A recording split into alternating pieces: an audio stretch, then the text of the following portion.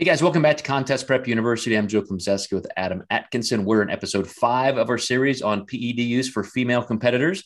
And I am a health scientist, Adam. So uh, even though I mentioned last time that I wish these things were legal, I wish we could use them for all kinds of health reasons. My home base of knowledge is simply with TRT and HRT for men and women who are approaching their 50s and 60s and so forth. So I see a lot of health benefits from the use of these compounds, and I know that they can obviously be even helpful for other people at other points of their life. Obviously, we're talking about the use in sport, specifically physique sport right now, for the development of strength and hypertrophy. But just to kind of end the series on how you might advise people cycle for health reasons, and then maybe even health considerations to watch for, where you have to involve a primary care physician or somebody to help you monitor things that you're not even aware of. Yeah. Well, there's a few things I like for just self-monitoring for women. So obviously you have more receptors in the throat and the clitoris for women. It's actually not a bad idea to take a measurement down there, and they can keep that to themselves, but just keep an eye on that. But there's actually a voice recording app.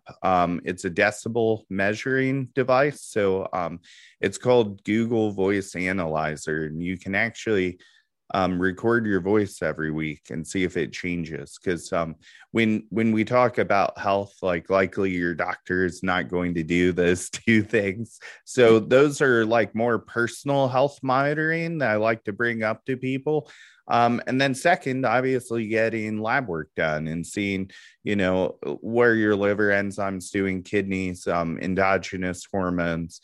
And then you kind of wanted to go into like TRT and managing that. We can get into that. We're going to do an entire series on men. So, Yeah. I just wanted to say that's where kind of my knowledge begins and ends. Yeah. So, but you can even do private lab, but even when my clients do private lab, they send it to me and I look, but at the end of the day, you don't want to bypass medical care. So when my clients get these private labs, I tell them to mail those to their doctor, because you might be due for a colonoscopy. And if you're just out getting your blood work done without your doctor's supervision, they might miss telling you that you're due for a colonoscopy. And you really do want medical attention all the time, and a expert looking at your stuff. Now, a lot of times doctors aren't necessarily,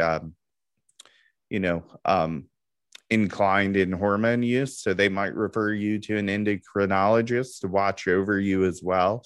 But you really can't put a price on self-care. And it's really important to be with the right type of doctor who maybe works with physique athletes, or at least monitors them. And you can even go to a hormone clinic that's a little bit more familiar with this stuff, and get some advice as well. With the kind of use we're talking about for bikini and figure competitors, where you may have Anavar, Primobolan, maybe something else, but still mild. You're staying away from virilization and androgenic compounds. Will you typically see ALT and AST liver enzymes rise, or will you see red blood cell counts go up, which could be a concern? Yeah, you will see and even like a swing in cholesterol as well. So these are all things that we want to look out for. And yes, you can combat some of those side effects with supplements, but that doesn't mean that you just keep using and tower those supplements on top of it so you can use longer. You definitely want to break from these compounds.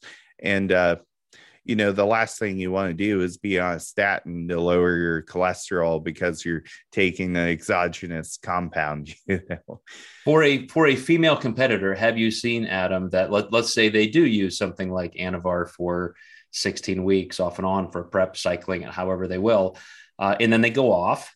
Is there some kind of super low endogenous production now? Does their normal testosterone perhaps go from 20 nanograms per deciliter to 5? And do they encounter maybe some true depression? Like what's that like?